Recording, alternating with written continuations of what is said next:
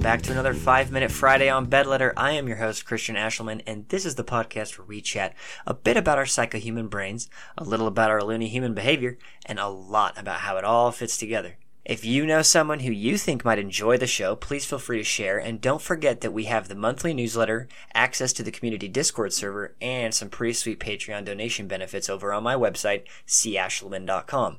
If you want updates about the show, you can follow me on Instagram, at cashelman as well. That's at CASHLIMAN. So, we are here on our second 5-Minute Friday. Apologies for the 9-minute 5-Minute Friday last week. Sometimes that's just how it goes. So today we're going over some new research that has recently been published in the Personality and Social Psychology Bulletin. The research looks specifically at the correlation, keyword here, correlation between poor self-control and lingering feelings of loneliness. Research has been done for decades on factors that affect loneliness, both in increasing and decreasing it.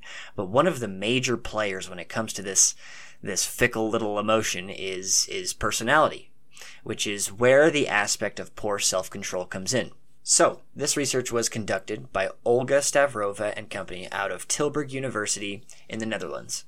And according to their findings, failures of self-control can have serious social ramifications, leading to ostracism and eventually loneliness. The first study they completed used longitudinal survey data from 2,710 participants. Again, all in the Netherlands. That's important to keep in mind as well. They didn't diversify here too much. It was all in the Netherlands.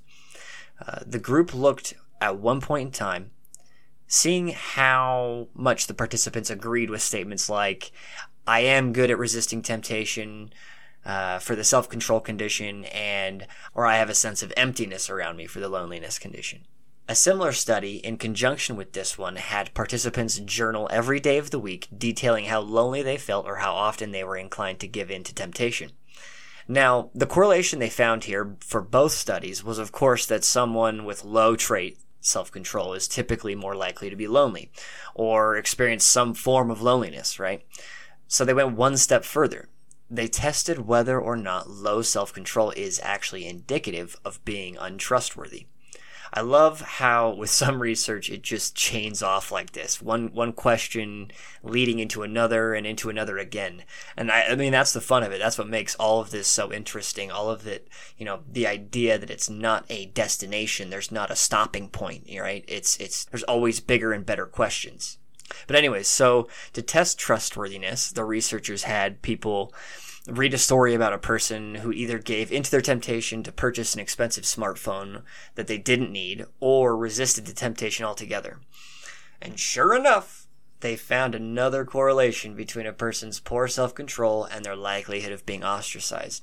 So really it just becomes a vicious loop. A person can exhibit low self-control, causing them to be ostracized, resulting in them being lonely, which feeds back into them having a lack of self-control. Oh my days, it's brilliant. Brilliantly terrible. Brilliantly terrible. So why does this happen? What's going on here? The researchers put forward that the increase in social ostracism due to a lack of self-control, in a way, makes sense. In an example they gave, they say, you might be more likely to be faithful to a partner or cooperate at work in a game if you have higher self-control, which could make you seem more desirable as a friend, partner, or social contact. It's interesting to me to consider what aspects of physical behavior might fall into that self-control category, or at least the category where others may see you as a more desirable person. Because as it says, if someone exhibits a lack of self-control and we unconsciously or consciously disassociate with that person, wouldn't it be true that if we exercise a healthy amount of self-control, we would be seen as stronger, more desirable social beings? The first circumstance that I thought of for this would be in the simple act of, and yes, I mean act of listening, right?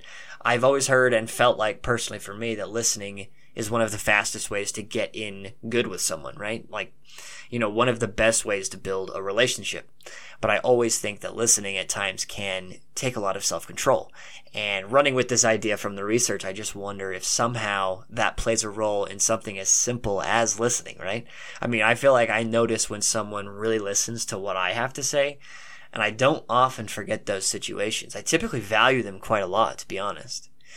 And while some of that is happening unconsciously, there is a fair bit that, for me at least personally, I feel like I'm aware of. Not only that, I feel like people who are high trait in self-control are also usually pretty reliable people. They are individuals who typically are willing to sacrifice their present moment for some sort of future gain. I guess isn't that kind of the main idea behind self-control in the first place, right? There has to be something to gain from exercising it. Otherwise, there would be no reaction. In this study, there would be no benefit, no nothing. If anything, this research, in a sense, kind of shows that having some kind of routine or rule set for yourself literally propels you in society and within yourself, right?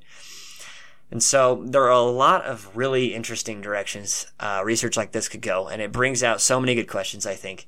But that is all the time we have for today's 5-Minute Friday. But if you've enjoyed listening, be sure to follow Bedletter on whatever platform you prefer. If anything from today's episode sparked a thought, feel free to share that in either the community Discord server, on my blog, or on my Instagram @CAshlin. Be sure to tune in this next Tuesday for the third part of mine and Richard E. Nisbet's conversation on reasoning errors in his book. Thank you so much for joining me for today's episode. Now, go have an awesome weekend, and I will see you next time on Bedletter.